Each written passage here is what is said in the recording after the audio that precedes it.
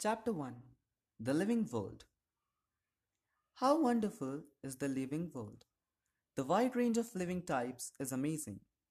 The extraordinary habitats in which we find living organisms, be it cold mountains, deciduous forests, oceans, freshwater lakes, deserts, or hot springs, leave us speechless. The beauty of a galloping horse, of the migrating birds, the valley of flowers, or the attacking shark evokes awe and a deep sense of wonder. The ecological conflict and cooperation among members of a population and among populations of a community, or even the molecular traffic inside a cell, make us deeply reflect on what indeed is life. This question has two implicit questions within it.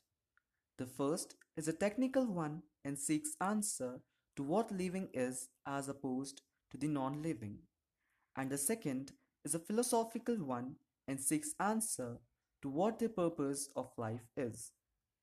As scientists, we shall not attempt answering the second question. We will try to reflect on what is living. 1.1. What is living? When we try to define living, we conventionally look for distinctive characteristics exhibited by living organisms. Growth, reproduction, ability to sense environment, and mount a suitable response come to our mind immediately as unique features of living organisms. One can add a few more features like metabolism, ability to self replicate, self organize, interact, and emergence to this list. Let us try to understand each of these. All living organisms grow. Increase in mass and increase in number of individuals are twin characteristics of growth. A multicellular organism grows by cell division. In plants, this growth by cell division occurs continuously throughout their lifespan. In animals, this growth is seen only up to a certain age. However, cell division occurs in certain tissues to replace lost cells. Unicellular organisms grow by cell division. One can easily observe this in vitro cultures by simply counting the number of cells under the microscope. In majority of higher animals and plants, growth and reproduction are mutually exclusive events. One must remember that increase in body mass is considered as growth. Non-living objects also grow if we take increase in body mass as a criterion for growth. Mountains, boulders, and sand mounds do grow. However, this kind of growth exhibited by non-living objects is by accumulation of material on the surface. In living organisms, growth is from inside. Growth, therefore, cannot be taken as a defining property of living organisms. Conditions under which it can be observed in all living organisms have to be explained, and then we understand that it is a characteristic of living systems. A dead organism does not grow. Reproduction, likewise, is a characteristic of living organisms.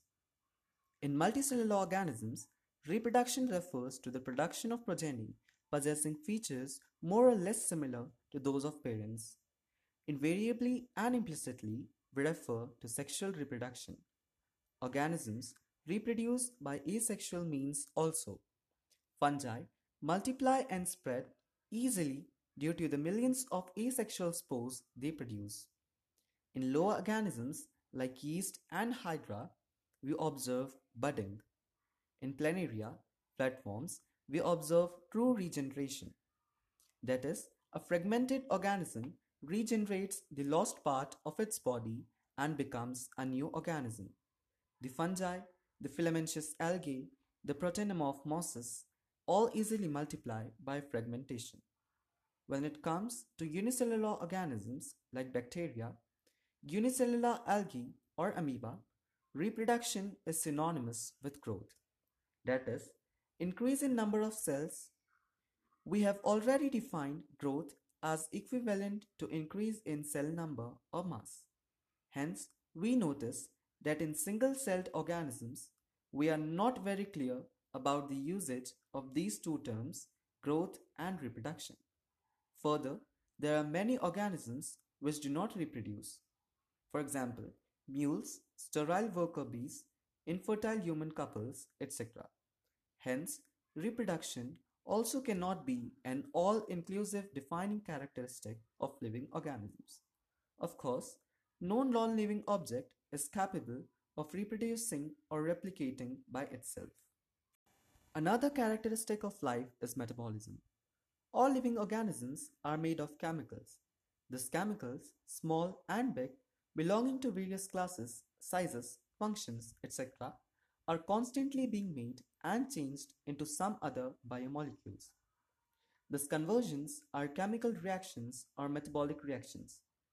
There are thousands of metabolic reactions occurring simultaneously inside all living organisms, be they unicellular or multicellular. All plants, animals, fungi, and microbes exhibit metabolism. The sum total of all the chemical reactions occurring in our body is metabolism. No non-living object exhibits metabolism. Metabolic reactions can be demonstrated outside the body in cell-free systems. An isolated metabolic reactions outside the body of an organism performed in a test tube is neither living nor non-living. Hence, while metabolism is a defining feature of all living organisms, without exception, isolated metabolic reactions in vitro are not living things but surely living reactions. Hence, cellular organization of the body is a defining feature of life forms. Perhaps the most obvious and technically complicated feature of all living organisms is this ability to sense their surroundings or environment and respond to these environmental stimuli, which could be physical, chemical, or biological. We sense our environment through our sense organs. Plants respond to external factors like light, water, temperature, other organisms, pollutants, etc.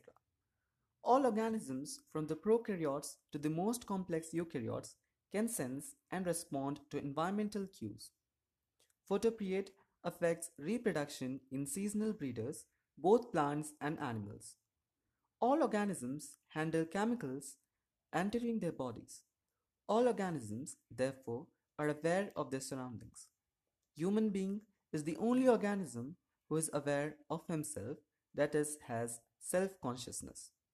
Consciousness, therefore, becomes the defining property of living organisms. When it comes to human beings, it is all the more difficult to define the living state. We observe patients lying in coma in hospitals, virtually supported by machines which replace heart and lungs. The patient is otherwise brain dead. The patient has no self consciousness. Are such patients who never come back to normal life, living or non living? In higher classes, you will come to know that all living phenomena are due to underlying interactions.